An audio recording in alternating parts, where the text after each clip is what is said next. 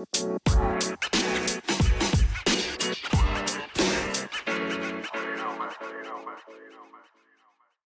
welcome back to the Dynamic Nonprofits Podcast. I'm your host, Dan Saunders, and we have a really interesting interview coming up for you in just a few seconds. One of the great things about the fundraising world is that in addition to the large companies and organizations who are out there trying to do research, publishing white papers, refining and optimizing the fundraising experience for donors, there's a whole culture of passionate fundraisers who have their own grassroots projects that are trying to do the exact thing. I think that's where a lot of the energy and innovation comes from in the sector. And we're very fortunate to be talking to someone who's on the front lines of one of those projects right now. He is Luis Diaz. He is Executive Director of Annual Giving at Muhlenberg College, and he's also the host of the Donor Participation Project.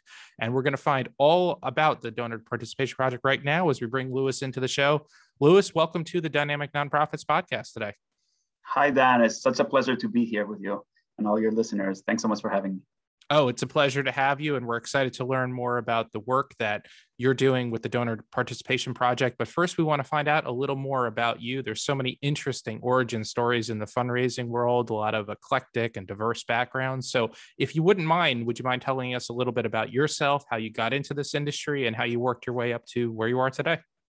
Thanks, Dan. Of course. And you must have so many interesting stories in your collection of podcast interviewees. But mine, I think it's almost typical in how strange it is, right? I thought I was going to be a violist. I was a professional musician. I was studying toward that at the University of Tennessee, Knoxville.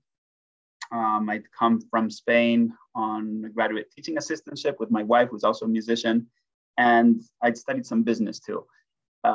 As we got closer to graduation, you start to think about reality, life, earning a living.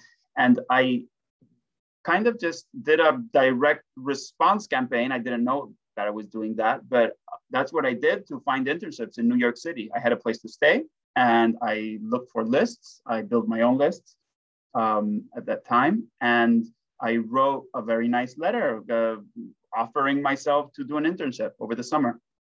And I ended up landing two amazing internships. One was with a boutique consulting firm called AEA Consulting, really high level intellectually and just all around amazing. They work mostly in feasibility studies in the cultural sector. So, and that was a great learning experience. Then I went to Lincoln Center and I was in the production of the Mostly Mozart Festival. And there at the time, Reynold Levy was their CEO, kind of a legendary fundraiser. And that was the bug that kind of bit me. And it got me thinking, this is a career and it involves most of my interest. I'm technically oriented. I'm people oriented sometimes. I have this scientific background in economics, and there's a whole area called behavioral finance and behavioral science that is a little bit about, it sounds like fundraising a whole lot. So when I went back to school, I started networking, got a job in the alumni office as an administrative coordinator. And you know how that is, one thing led to another. That was the beginning of it all. And that's such a common story. And you're right, we have had a lot of interesting stories on the show. And I didn't necessarily set out for it to be a regular question, but as I started talking to people on the show and you hear all these different stories and all the different ways that people get into this industry, I think we've had one, maybe two guests that got into it by design. So it is interesting to hear the different career paths that people take. And you're not the first person that we've spoken with who has a background in the arts. So I'm just curious, is there anything from your background with music that you have found to be helpful in your career as a fundraiser? That's a really good question. So I'm kind of the prototypical violist, right? And I'm orchestrating things. I'm not in a leadership role a lot of the time, but I'm making things happen. A lot of what I've found in fundraising, maybe it's just the area that I'm good at, but a lot of the success I've had is in setting up this structure for fundraising for philanthropy to happen, really, right? So it's not so much about always the person that's asking. There's a whole lot that goes into setting the ask at the right time, at the right moment, in the right atmosphere with the person that is in the right mindset. And all of that, if you have all of that, the ask is almost, a very natural consequence. So, and that's like a violist. So, for those who are musicians, I hope that resonates. I could also see the constant need to perfect your craft and the discipline, because you're not born a great musician. It's something you need to work at, and you never reach that level of perfection. And I see parallels there with fundraising, that even if you have a gangbuster campaign, there's always things that you can test and try to do improve from the margin. So I imagine that mindset of always wanting to get better and work towards perfecting your craft has served you very well as well. And it shows with the Donor Participation Project and your involvement there. I became familiar with your work and the Donor Participation Project through LinkedIn. Would you mind giving us a little bit of a primer, telling us what the Donor Participation Project is about, what your goals are, and what were you hoping to accomplish by starting it? Absolutely. Thank you, Dan. And I have to say, LinkedIn has been the only social network where I've been able to have these substantial conversations with leaders. So leaders in the industry. So I could, from just being basically a nobody, just reach out to folks like you and have conversations based on essentially the quality of the thinking. So I found that to be a great equalizer. I'm a big fan. But we started the Donor Participation Project in August of 2020. And it came out of a feeling that I had that a lot of the advice and the knowledge in the sector was oriented toward campaign fundraising.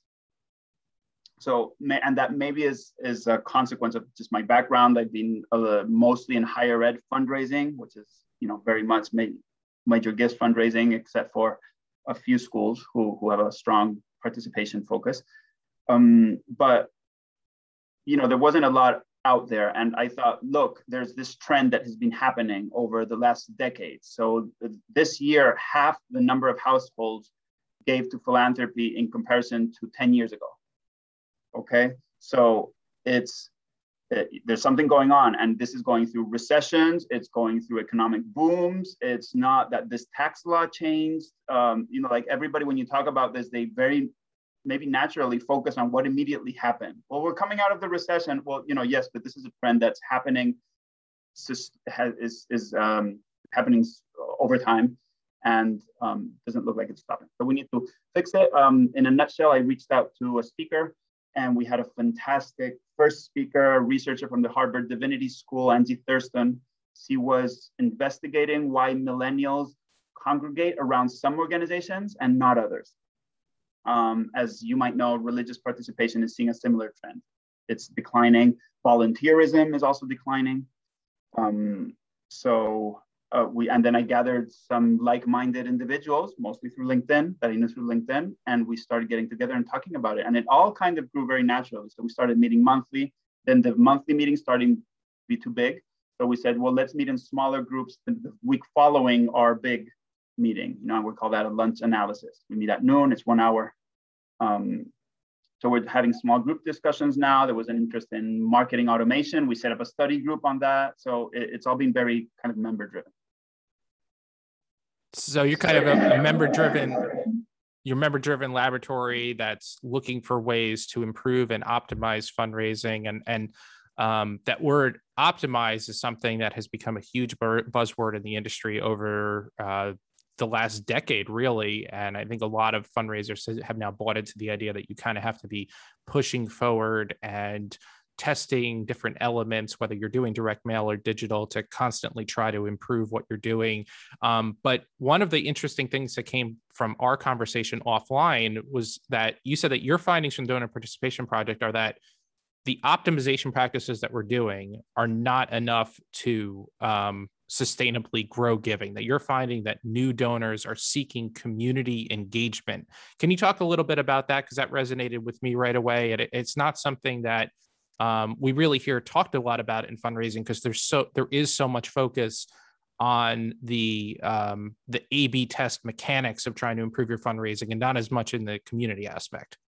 Of course, and that topic really is lots of different topics inside of it. One, I think the big idea is that if you have a model that's declining, if you optimize more of that model, if anything, you're going to accelerate the decline. I think that's pretty logical, right? So if we have a declining donor base and what we keep doing is focusing more and more on identifying that top 20%, that top 10%, we're going to keep, we're going to accelerate, we're going to decline that much quicker. So, and a lot of when we talk about optimization is really that, right? Is how to eke, 1%, 2% more from the existing base. Whereas the real problem, or the way I see the real problem, is that we need to enlarge the base, so, and optimization is okay, but I think we've reached the point where, just a 1% or 2% increase is not going to cut it. You just need to kind of be looking at paradigm changes, that will that will help you think differently about the whole thing, right? And it's the same thing with a website, right? If you're optimizing maybe for the color of the button, you're going down a kind of a narrow path that's going to, be narrower and narrower. Maybe you should compare that to also a whole new design of the web page, with the button elsewhere, with no giving button, but a chat, a chat window that pops up on you. So you have to think differently.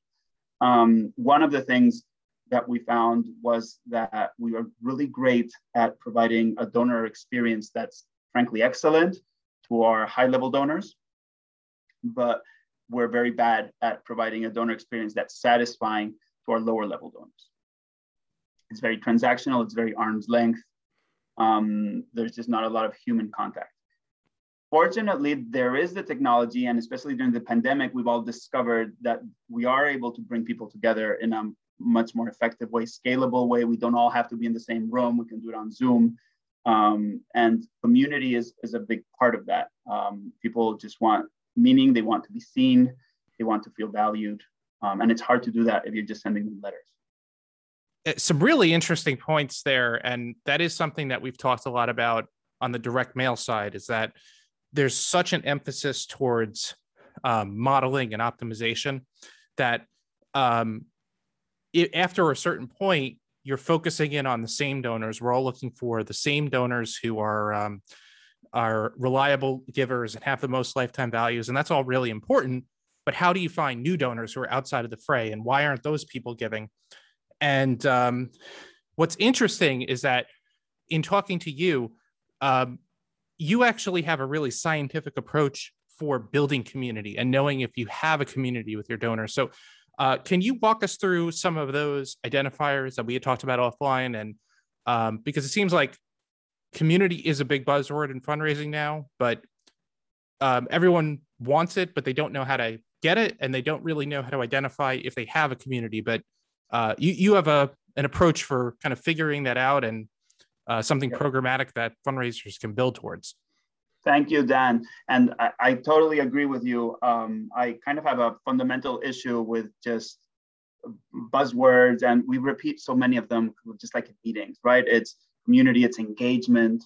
What does that even mean? And is it the right type of engagement? So I think about those things a lot. You're right. When we had this session and we came on the concept of deep community, I started to think, well, what exactly is that? And after reading a couple of books and some papers, I came upon 4 characteristics that are the kind of the descriptors of the best communities that you can have. So they're purposeful, they're participatory, they're recurring, and they identify leaders. So, if they're purposeful, that means that you're getting together. You may get together with your friends weekly, or even nonprofits sometimes put together bashes and put together other types of events or get-togethers, but they're not really purposeful. So that's not clear, and you just have to repeat the purpose much, much, much more than you think is necessary. We sometimes just forget about that, and we go straight into what needs to get done, and we need to call the caterer and send the invites, all of that. But just having that purpose at at the top of your mind is so important, and especially for the volunteers. And then it's participatory. People don't want to sit down and be talked to for hours. When like some schools do, or nonprofits do lectures and events where it's really just sitting down and having a download of somebody, all the information that they want to throw at you, that just is not as good as a community as it could be. It's recurring. So that's a really important part, because the fact that something is recurring, that builds trust. People know they can count on this community, that it's going to be there for them, even if they like miss a meeting, etc. And it kind of builds a habit, which is something you need. And then it identifies leaders, especially in nonprofits, but any type of community. The person who's hosting or starting it out just can't do everything on their own. So they need to ask who can help, see who lifts their hand, and support those people. And in the fundraising world, you're going to ask them for gifts, and that's most likely where your best growth is going to come from. So it sounds like community engagement can really be anything that builds a two-way dialogue and makes your donors feel more included in the organization, as well as helping them make connections with like-minded people who have similar interests. I think that's extremely valuable. And this can be done any number of ways. Sometimes I think we overthink this stuff, right? But we got really good at this kind of thing during the pandemic out of necessity. Mm-hmm. And you're totally right. Some people, when you talk to them about this type of community, they say, well, I don't want donors, we don't need donors to be in our, in our business, because they don't know and they're going to start giving us advice. There's that misconception that you actually have to have activities or involve them in activities that are maybe your core mission, or program delivery or something. I think we need to think of this in terms of, this is a mechanism to build trust, and you can build trust with people getting together to cook dinner, or to put together an event. It's almost like, the event is not so much the goal is the process. So, there's a little bit of a nuance there. You're totally right. Right. So if it's in person, it could be, it could be getting donors together to have a potluck dinner. It could be Zoom calls. It could be audio chats on something like Spotify or Twitter Spaces or Clubhouse. It could really be all of the above. It's anything that builds connections between your donors. And the recurring aspect is also important, because sometimes an organization, I've heard stories where you'll try something like this once and not a lot of people will show up and you kind of give up on it. But it really has to be, I guess the parallel to me is like with content online. You can't do it once. It has to be an ongoing thing. You have to build a relationship with reciprocal trust. So it really has to be something that you commit to test out, and you have to have a programmatic approach. You must have to have a community engagement strategy, as I see it, for what are ways that we could get our donors, better connect our donors to each other and to the organization, and really having a plan in the same way you would for a fundraising campaign strategy. Absolutely. And keeping the purpose top of mind. I mean, I have this, our team, we have a document with our team culture. And we talk about lead with the purpose. So every meeting, every internal, external, just start there. And everything else kind of falls naturally from there. It is just much easier. And you mentioned content. Another of the sessions we had was from a university professor who had studied how nonprofits should communicate, and especially he's kind of a specialist in social media and more modern communications. He said communities are fed with content. So that's kind of stuck with me.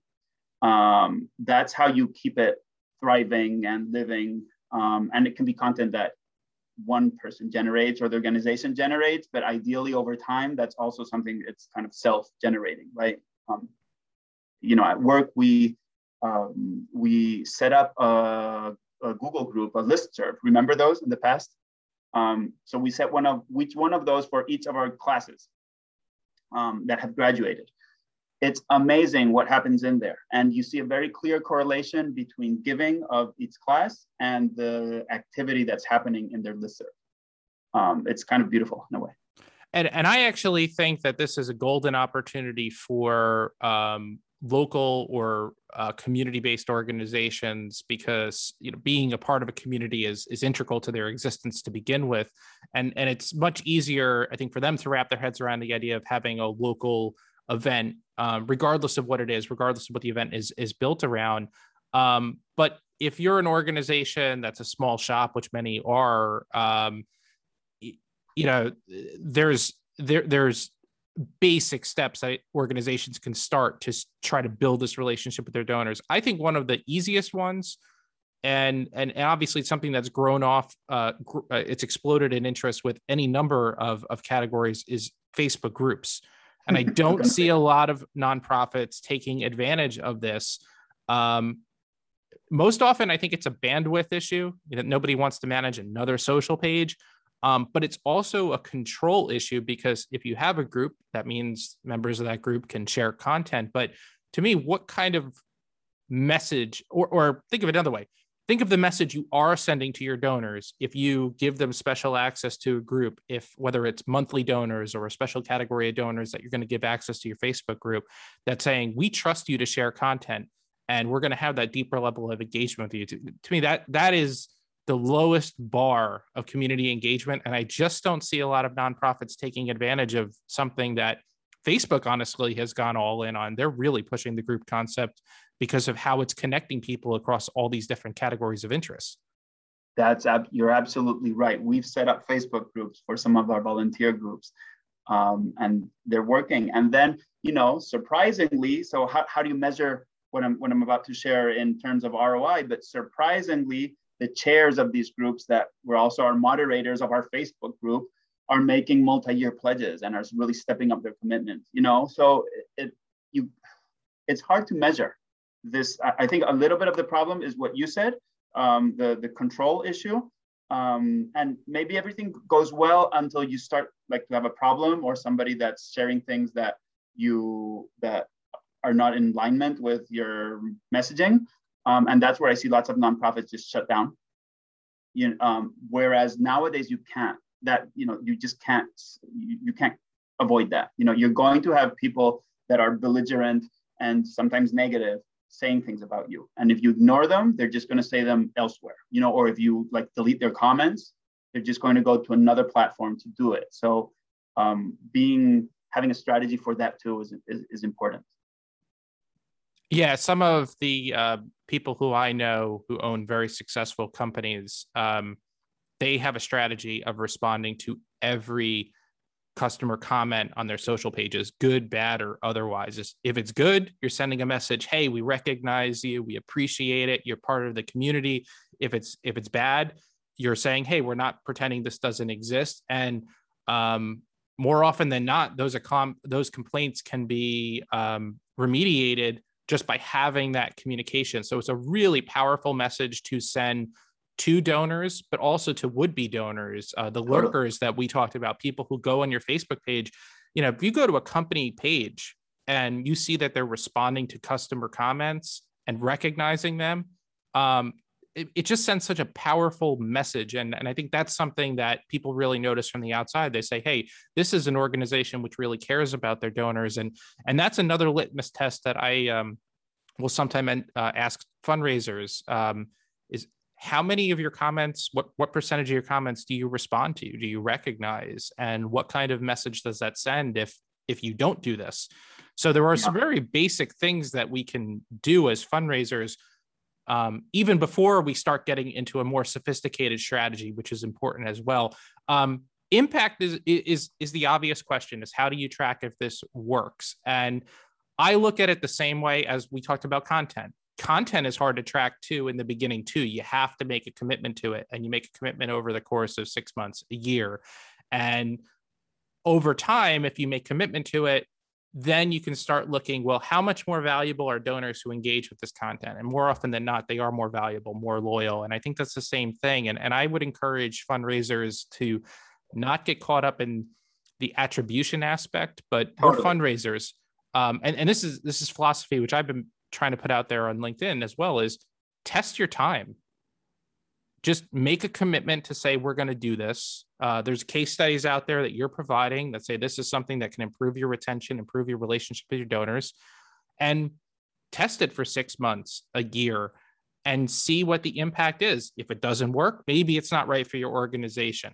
But if you look at it that way and say, well, what can I put to the side and instead focus on community engagement and test it? That's how I think we find out about the impact of these things. But it's not the type of thing that you're going to be able to measure after 30 days or 60 days.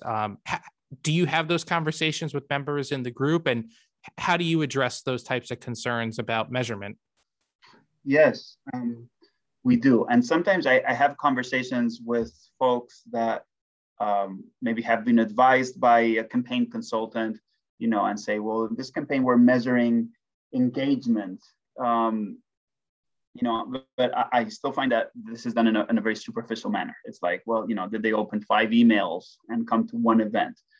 Hence the concept of deep community. And I'm going to bring up something that I saw you post about a while ago when you were recommending that nonprofit leaders do more video and have maybe like a weekly update. Another of the trends that has been evolving slowly is kind of like a slow motion train wreck over the last few decades, is that the trust that the public has in nonprofits has been on the decline. Last year, for the first time, according to the Edelman Trust Barometer, trust in businesses was higher than trust in nonprofits. So and you kind of see this in the messaging from Goldman Sachs and Gap around social justice issues and all types of issues that impact their employees, but that are published on social media, which, as you said, is important not only because of your audience, but also because people see how you respond to things. So building trust is so important that it impacts everything. Again, how do you measure that, right? So I don't have the answer to that. I think you kind of have to believe in it. I see it every day.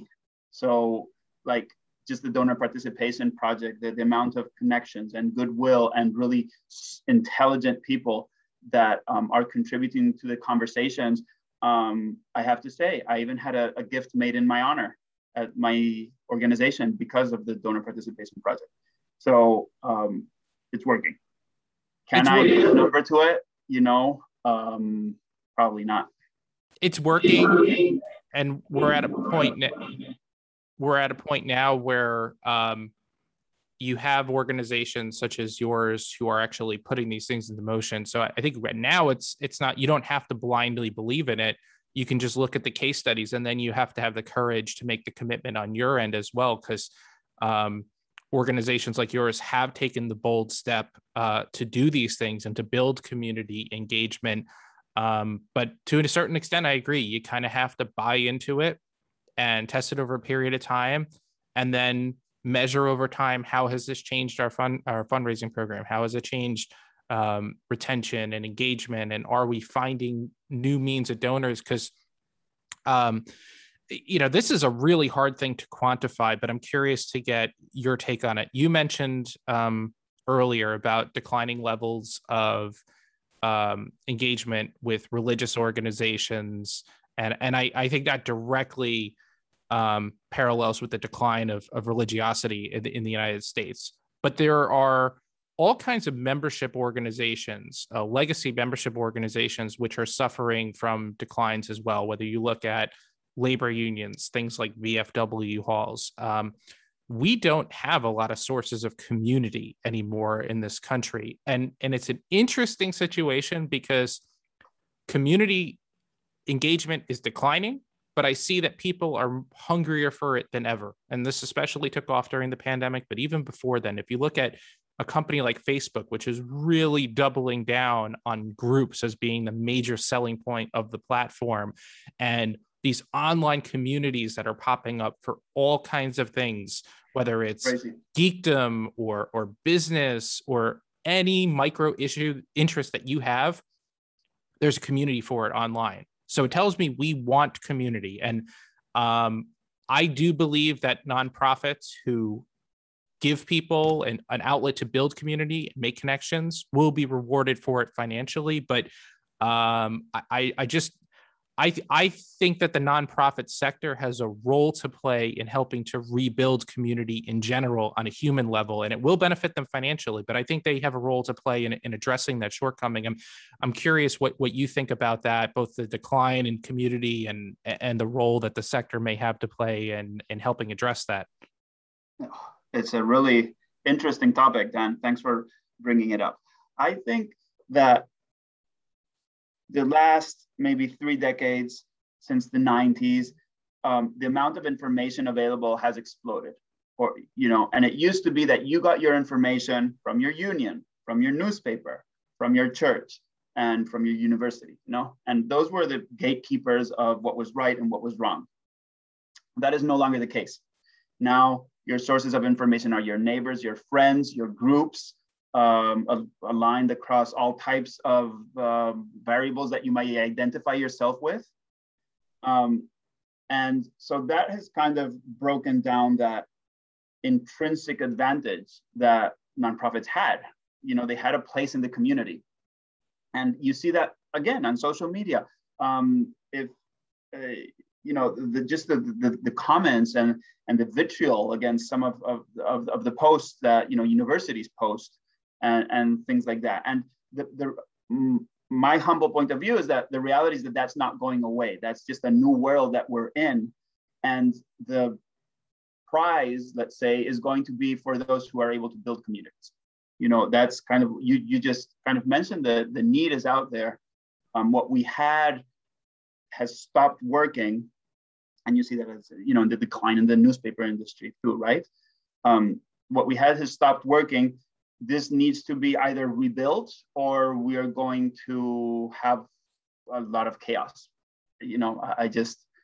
So, in a way, it's like donor participation. Are you doing it because it's good for you financially?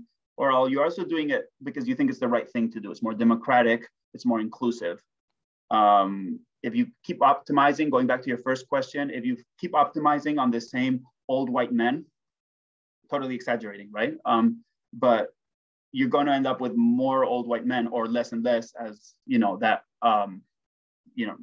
group stops existing. So no, you have a great point there, that if you keep modeling your approach off of what's working and who's giving. If we're talking about diversity and inclusion, that's not going to diversify the membership in our organizations if we're focusing on the same types of people. I know, granted, if people are loyal donors, yes, we should focus on building relationships with them as well, but we have to try other things to reach people who are outside of the fray. You had a very fascinating quote, which I think you referenced from a colleague, that donors are lurkers, that in and around organizations, there are people who haven't given, but are either just looking, observing, or maybe they're following the organization on social media. Can you speak a little bit to that concept, and how do we bridge the gap between these lurkers and getting them to be more invested in organizations to the point that they're willing to become donors? So this is how fundraising is like performing. Everything you're doing is not only being seen by the recipient, but by everybody else on social media. Your responses, how you respond, how you engage with people. That's, is it authentic? Is it obviously a canned response? Are you just not responding? So all of that reflects on a big majority of people who are just looking, and they may never interact. And then you may know what the percentage is on social media platforms of how many people actually post versus read versus engage. It's like 90, it's kind of like in fundraising, it's somewhere 70, 30, 70, 20, 10 or something. It's the same thing with honor rolls, and you're in the publishing world. And there was some advice years ago that honor rolls were terrible and that they're a thing of the past and they only bring problems and that people don't appreciate them anymore. Well, the thing is, you're doing it to recognize people. You're also doing it to show everybody else how many people, are supporting you. What is Facebook but an infinite collection of honor rolls? Who liked me, a list of people, who commented, a list of people. It just goes on and on. So it's how we're wired. And so it's that aspect of people are looking at you even if you don't hear from them. And then that is impacting their judgments and their conversations with their friends that they're having about your organization. People are looking and they're talking to others. And if you think about any movie or TV show that you've ever been into, my favorite example would be a movie like Office Space that was not a big it was not a big box office hit, but it became a cult phenomenon just through word of mouth. If people are talking about you in a positive light and people are observing enthusiasm from the outside, that is something that is going to be contagious. I think that community, especially these days, is contagious, and nonprofits have the advantage of you're not passing out flyers on a corner. You're starting with a group of donors who have a mutual passion, a mutual interest, whether that's saving animals or helping veterans or feeding the homeless, whatever it is. You have a group of people who are bonded by a mutual passion, and I think you have a running start almost to bring people together. But let's talk about scalability, because I think that we've talked about a lot of interesting ideas here. We've given some really solid concepts that fundraisers can test to try to build community with their donors. As I mentioned, this is a golden opportunity for smaller or local-based nonprofits, but larger organizations or national organizations might not think that it's scalable to do this on a community level. One solution that's been out there for a long time in the political world is the idea of community-based advocates or captains or sentinels, whatever you call them, people that are in charge of organizing on individual community levels. How do you feel about the idea of using either donors or beneficiaries or activists who are external to the organization as a way of mobilizing and bringing people together around your organization on a very local community level? You have to do it. There are organizations out there that are doing it incredibly well. We have members in the Donor Participation Project from 4-H Council and other kind of national organizations that are doing a lot of this work. I would invite everybody to just go on Google and search for a video by Laura Nestler, who was the head of community at Duolingo for a while. Now she's at Reddit. You think Duolingo is an app to learn languages, and you think, well, they're all nerds. They won't do anything in person. Well, they started doing events, and they started out with a few a week. And then they scaled that, and I don't know what the stat is, but it's like they're doing 800 events a week in 500 cities. It's pretty crazy. I think nonprofits can, respectfully do a whole lot more, but it takes structure. A lot of what I see is that we think of things in terms of one-offs, or there's so much staff turnover that we never really pass that. Well, it's an experiment stage, and even if it worked, how do we turn it into kind of like a package that we can give our volunteers and have them run with? And then how do we commit to that over, a little bit of time? So it's possible. You just need to think of things in a little bit more of a disciplined way. Everything can't be custom. And in some ways, I find that to be just so authentic. If you go to an event and the ambassador there or the person who's in charge of it is a donor, they're not necessarily someone from the organization. So it kind of removes that aspect of, oh, they just want us to give money. It feels a little more organic and real. And I could see in some ways that maybe even being better than having people inside your organization who are overseeing the stuff on the ground.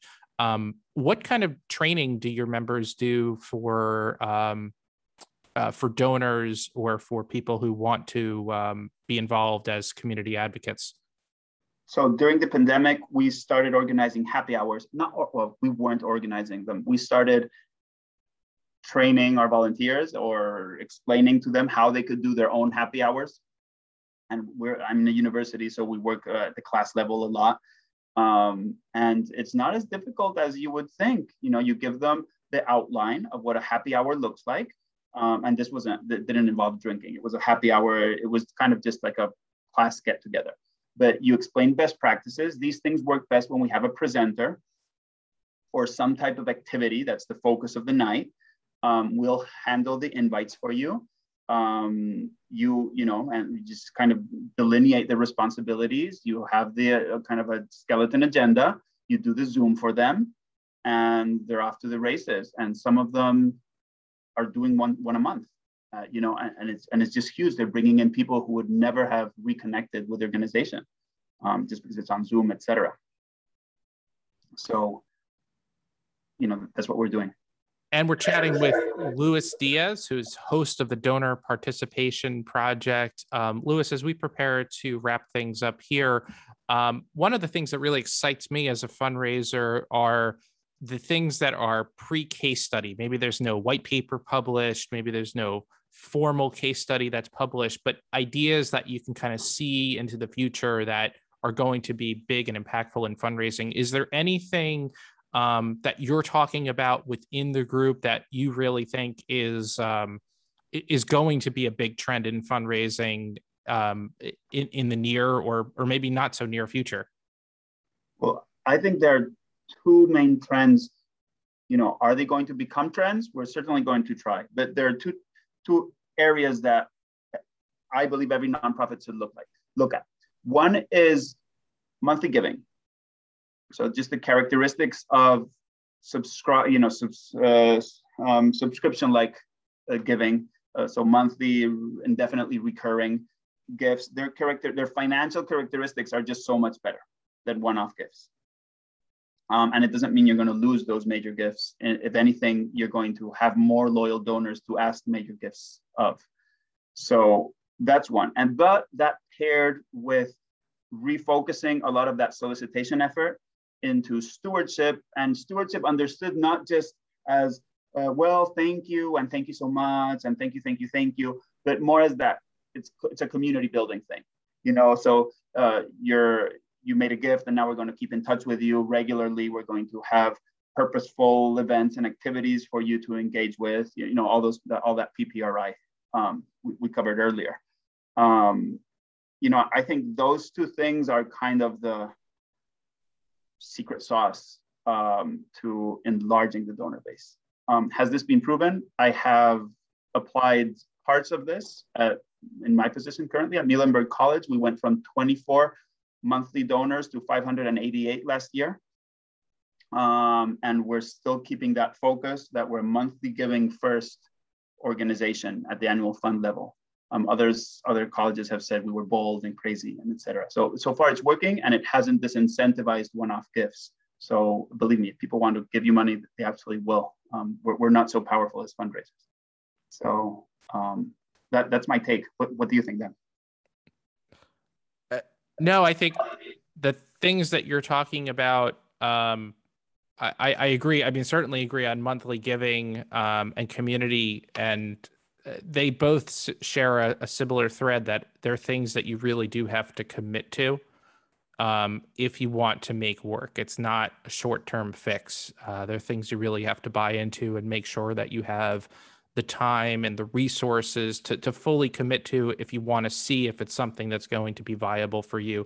No fundraising trend is universal. Maybe some of this stuff is not going to apply to every organization, but I think most will if they make the right commitment and really test their time to see if it's something that's going to improve their relationship with their donors and increase retention and ultimately revenue. And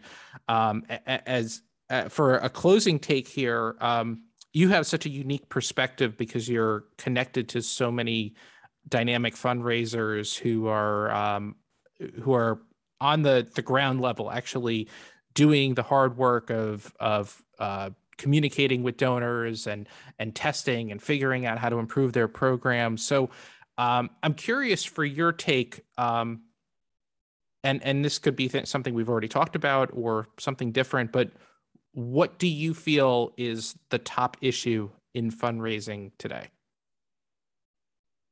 That's so interesting. I'm going to tie it back to that loss in trust in nonprofits, in the government, in newspapers.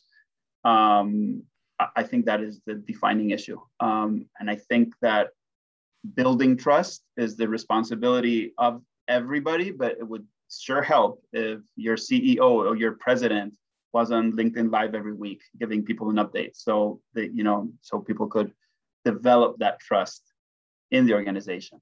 That would help with everything, really: retention, fundraising, other program income that you have. So, that's my hot take. That's great advice for any fundraiser. And you certainly can't control external factors, but you can control how your donors, how your supporters, how your lurkers feel about your individual organization, and certainly giving them more access to high-ranking figures in the organization, making them feel more incorporated through community engagement. I mean, these are certainly steps that any organization can take to increase the trust. But I agree, trust is paramount. And again, I see a huge opportunity for small and mid-sized organizations as we talk about declining trust in institutions and larger organizations. The competitive advantage that I see for smaller nonprofits or smaller schools is that you can provide the personal attention and access that is going to be much larger for a national organization to do.